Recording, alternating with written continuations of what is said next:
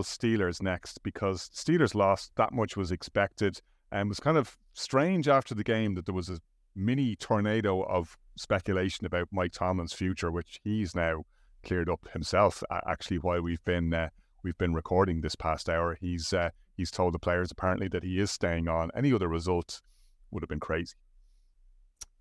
Yeah, absolutely. I think a lot of Steelers fans are growing frustrated though by the fact of it. I saw one piece today on their last 6 or 7 playoff games. Essentially, they're one and done time and time again. And I suppose Steelers fans are asking, when are they going to move to that next level again? And when are we going to see them push on from, it's all well and good making the playoffs and having these winning record seasons, which everybody kind of alludes to with Mike Tomlin's career. But when is he going to, get over the line again in terms of having a deep playoff run? And I suppose in many ways it's a bit like, you're having a storied franchise, you're talking about the Cowboys, they kind of feel the same in many ways.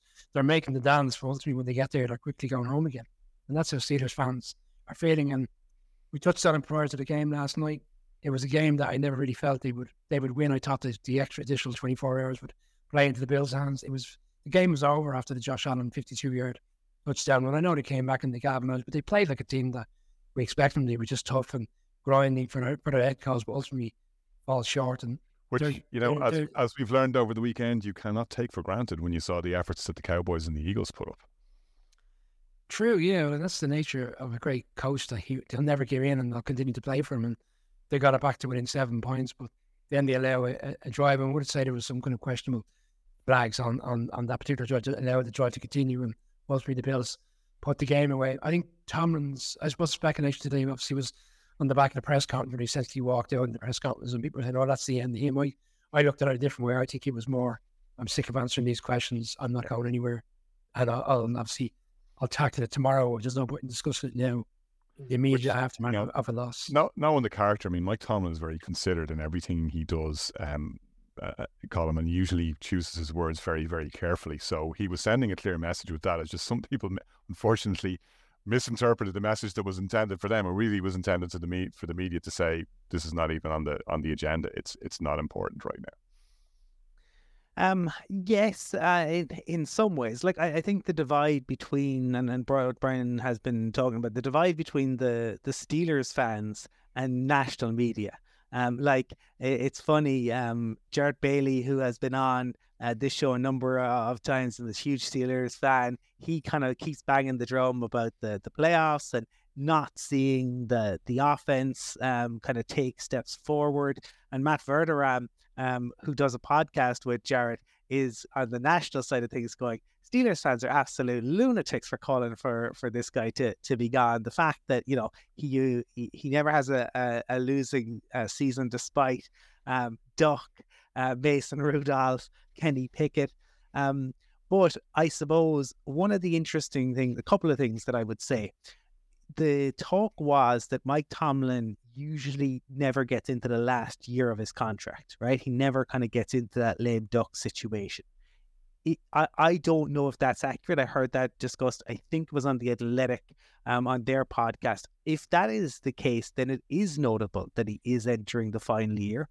Do the Steelers look to do something about that this offseason? And if they don't, then he will enter into the final year of his contract. That's something to watch. Also, what are they going to do at OC?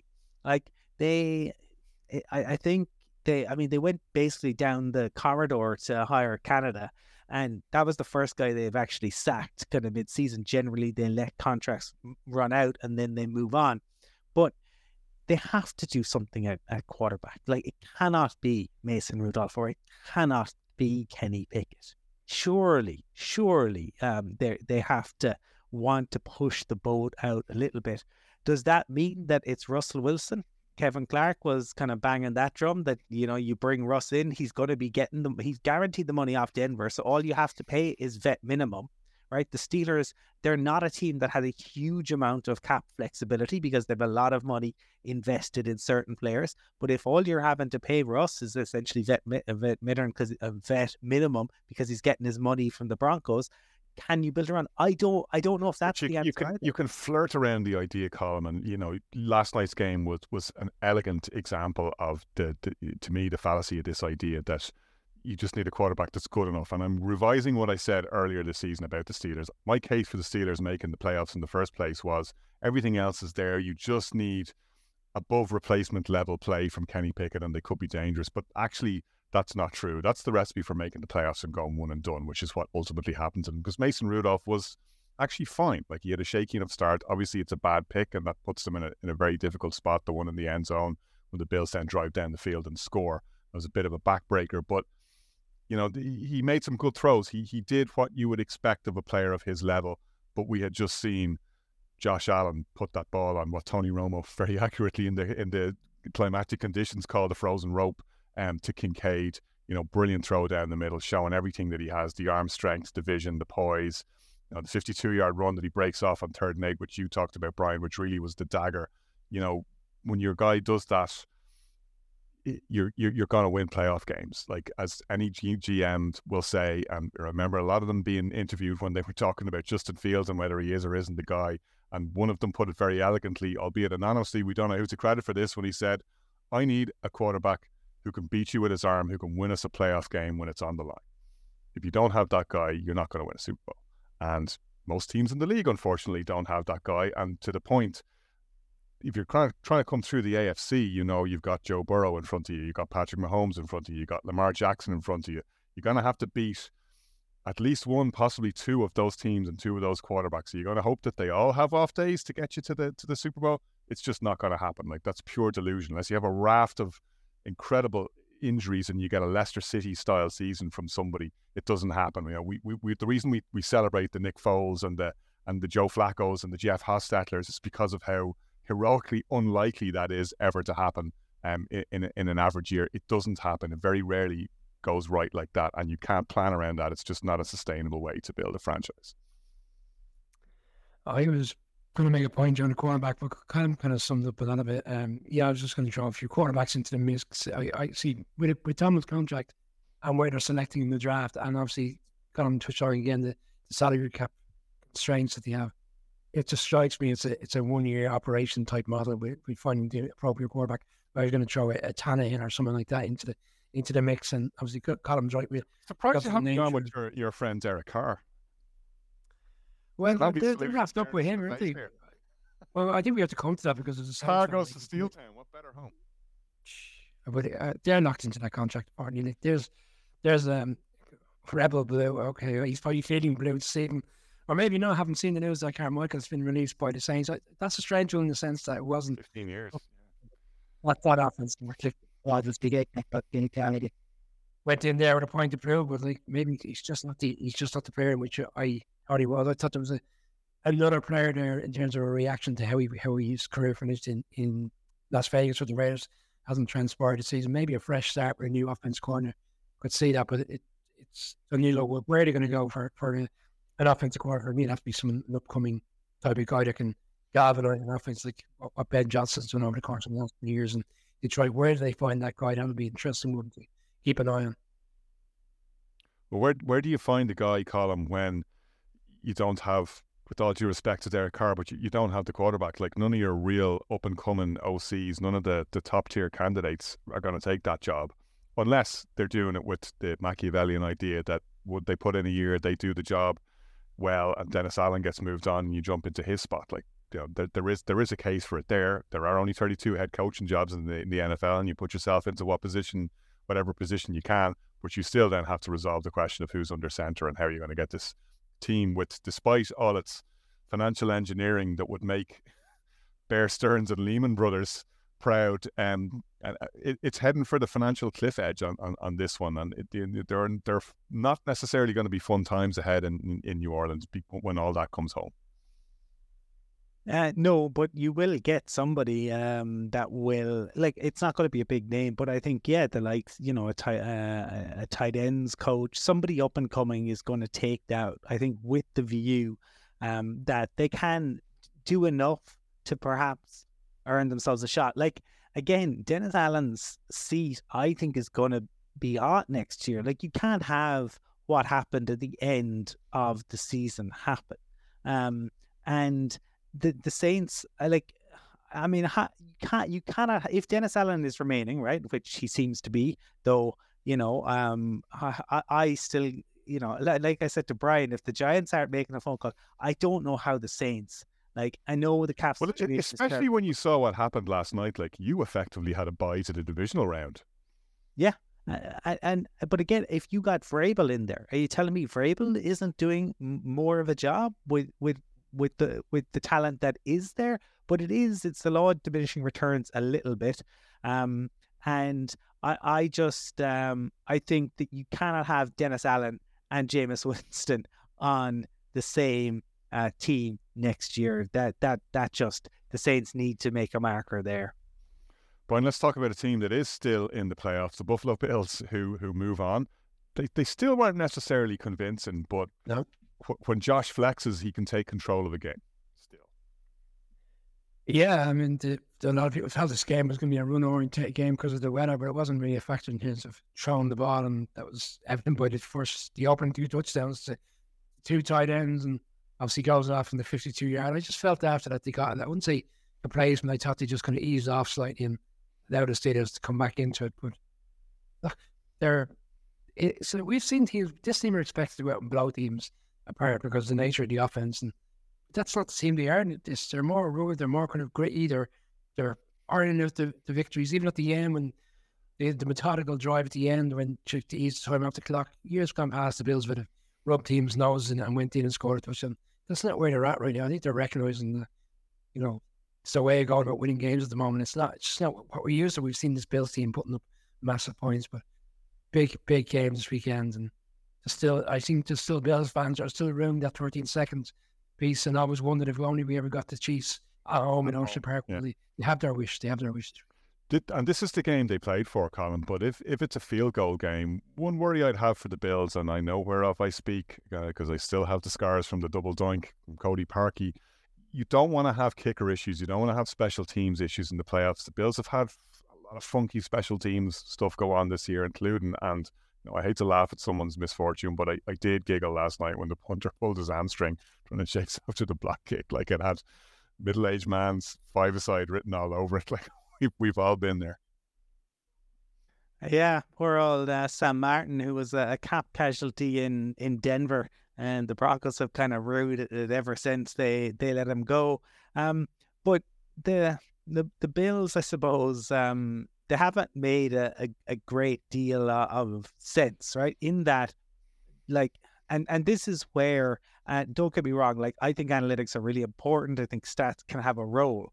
But statistically, they're a worse offense than they were prior to changing OC. But they have won more games and they have looked more dangerous.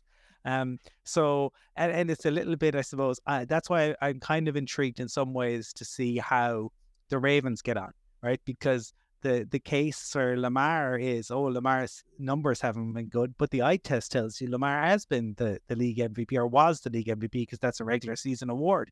So I think that is kind of interesting. But ultimately, to me, Josh Allen is the most fun player in the league. It's chaos. Like I saw somebody yesterday that I think one of the things was that it was just this random picture of a bonfire, and it was a guy holding a giant spoon saying, I have a large spoon, and another guy dressed in a banana suit going, I'm wearing a banana suit. And it just said, Josh Allen, what goes through Josh Allen's mind before he makes the most insane play you've ever seen? And that's what it's like. None of it makes any sense. He is jumping off a snowdrift onto a burning table all day long. Like, he is the perfect man for Bills Mafia.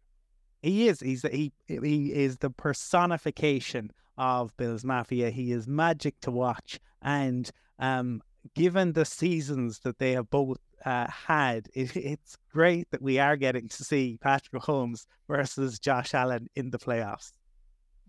Brian, let's stay with the QB talk, because another thing that came up today was Tua Tagovailoa's contract. Dolphins general manager Chris Greer saying they want him in Miami for the long term. Now, that's exactly what, and Colin, I'm channeling you here, that's exactly what a general manager would say, of course, and that doesn't mean anything, because you want to preserve his trade value, even if you plan on moving off from him or moving on from him, that's exactly what you're going to say. But, since we have the privilege of doing so, let's speculate. What should they do? Should they move on from him, or should they look to do that deal? you don't want to base it all on one game, but it wasn't encouraging what we saw in Kansas City. Should they move on from that's I'd say no, because I don't know who would want to take up that 4-year contract in which he signed last year, or where does he go, and what would the Dolphins have to do thereafter? The only way I see a scenario where he would go, and we are speculating, I suppose we are in the off season essentially for the teams that are now over, would be that a scenario where someone in the top 10 was happy to move out of the top 10 and have Tua as their quarterback going forward, and allowing the Dolphins to move up into the top 10 and therefore be in a position. Because as much as we always talk about 1, 2, 3 in terms of quarterback in the draft, the reality is there's always 5 or 6. Lamar was the 32nd pick in the draft. So, okay, there's been, exceptions. Mac Jones went 15. He hasn't materialized. But if you're in the top 10, you've got a proper chance of getting some. Justin Fields. He has the feel of a guy that Mike McDaniel could have a lot of fun with. Yes, the problem as well is they're all looking at the CJ Stroud model now, essentially. But let's bear in mind that the number 1 in that draft, Bryce Young, let's look at that model and how that doesn't work necessarily when you go into a team. The Dolphins would be taking a big chance on a quarterback, no matter who it was, with the players around, such as Waddle, such as Hill in particular, coming to the latter stage of his career. I think I understand what the GM's saying in terms of we're running it back with Tua, because there isn't really nothing else. And what else is he going to say in the week after they lose a difficult game? It's obviously come from the end of the season press conference. It's an immediate question. Where are we on Tua? He didn't perform last Saturday. You're going to look at it over the course of the season and probably say Tua, over the course of the season, his production was good enough to justify him being there next season. Whether people agree with that, that's another thing. I think Dolphins fans are probably even split on that. I think he's deserving of another year, but I think the rope next season will be thin. But Colin, what are we saying? Of course, I'm not going to move on from Tua. Mike McDaniel is the ultimate Kyle Shanahan disciple, so he's determined to win with the worst quarterback he possibly can have, and just to prove that it's not all about the quarterback, that it's the QB-proof system. So why wouldn't you want Tua in there? He's certainly a lot better than the worst quarterback you could have.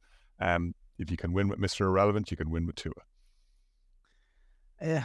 Well, we've about to see, I suppose, next week and over the next couple of weeks how Brock Purdy is going to do in the playoffs. And we've seen Brock have a couple of wobbles against better defenses, particularly against, obviously, that Ravens defense. So we're going to see. But I think Mike McDaniel is maybe in some ways the best schemer, but Kyle Shanahan is ultimately a better offensive coach. He calls better game, has a better feel for it. I think we've more examples of it. But Kyle has definitely, over the past couple of years now... McDaniel's clock management is brutal as well. The Dolphins just torched so much time at the weekend, and I don't think they were ever going to win that game, but sometimes he really gets exposed. Yeah, I do think they could still be playing, and it wouldn't really matter. But I've seen Kyle Shanahan over the past couple of years go in and borrow from Mike McDaniel, right? I mean, it's a copycat league. It's all about magpies. But I don't know where they can go from Tua. But ultimately, and Dolphins fans will hate this, but I don't think Tua can take you over the top. You go back to it. I keep going back to it. They were 7 of 11 behind the line of scrimmage. 7 of them behind the line of scrimmage. Like, he couldn't even hit his guy behind the line of scrimmage, and they got 18 yards out of it. So I think they're tied into it for the 5th-year option. I think ultimately, they may end up franchising him at the end of that.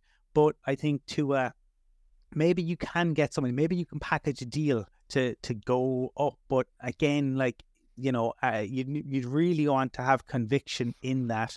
I mean, in this draft, you're talking pick plus a player, and you're not going to be getting away with getting rid of a Jeff Wilson or someone who's down to you're going to want somebody big out of that selection if you're doing a go fish. You will, but it's just difficult, right? Because they are in a situation where their players are getting older, and they do need to win now. That window is there for them. This was supposed to be it. Injuries take their toll, but. And people will say they'll come back, but Bradley Chubb has had injuries the whole time. Can you rely on Trot Armstead? Like, how long can Tyreek Hill continue to be as quick as he is? I think when you're dealing with that level of pace as well, you do tend to get those twitch injuries, the hamstring injuries that we've seen. Yeah, they had some really unlucky injuries, perhaps on defense. But look at the way in which Jordan Love plays. Look at the way that Stroud plays. Look at the way that Josh Allen plays. You can't play that way with Tua, right? You can't play that way in the passing game, and you can't play that way on the ground. Like, think about the way in which, like, Mahomes doesn't tend to take that much contact. We saw it the other night, right? He was willing to drop the head, but you can do more with Mahomes. And the Kansas City Chiefs protect Mahomes, right? Ever since that knee injury, they don't do the kind of tush-push stuff, but Mahomes is still prepared to run. Lamar runs. Josh Allen more than runs. But the Dolphins can't do that with Tua. A, his size. B, his medical history. I never want to see Tua get another concussion. Like, some of the stuff last year was horrific. I mean, it was understandable that he considered, his future in the game. But ultimately, it limits them. It puts an enormous ceiling on them. I don't know how there's a way around that this year, but I don't think Tua is the guy that can get them over the hump, unfortunately. Brian, one final story, and it is an interesting one that emerged today. The Welsh rugby winger, I should say, Louis Rees-Zammit, going to try his luck in the NFL under the NFL's International Player Pathway Program. I mean, one of the more high-profile players we've seen from another coach opts to try that path. And it is an interesting one because it just goes to show you that, talk about the grass being greener on the other side, but Rees-Zammit is on 225 grand sterling. That's about $284,000 at today's exchange rate. We still don't know exactly what he's targeting in the NFL. And obviously there's a long way between saying I'm interested in it and ever appearing in uniform or taking a meaningful snap. But, you look at the comparison. If, let's talk about position groups here that are likely, let's say punter, $1.5 million average salary for a starting punter. Kicker, $2.2 million. I don't know whether, you see Rees-Zammit as a skill position player, but it's interesting that someone who's an established star in rugby would consider the NFL. And because of the rewards on offer, he's not going to be the only one. The International Player Pathway Program, something that the NFL is a big fan of because it's a great, from a marketing perspective, helps grow the game in new markets. It helps bring fans from other sports and open up the viewing to new audiences. And I'm sure a lot of people will be rooting for him to succeed. Probably Warren Gatland won't be one of them because he was a little bit annoyed that he was about to name his team and then found out an hour later or an hour beforehand that one of his star wingers is not going to be allowed. Yeah, I think a lot of this is down to the player pathway. Obviously, you're right, a skilled player like this and a player, but I suppose with a high profile to make this decision. But I think 5 or 6 years ago, this opportunity doesn't come about. I think the pathway, we've had Scott Pioli on, former GM in the league, and he's actively and heavily involved in the player program. And I think the league have done so much to give these opportunities, not just these guys, but lesser players. But this, we've seen in the past, our rugby players would suggest they could go to the NFL and they could be kickers, but it's a very different, they get over there and they quickly realize the magnitude of what's involved is very different to being, a kicker in rugby or whatever particular position in which they play.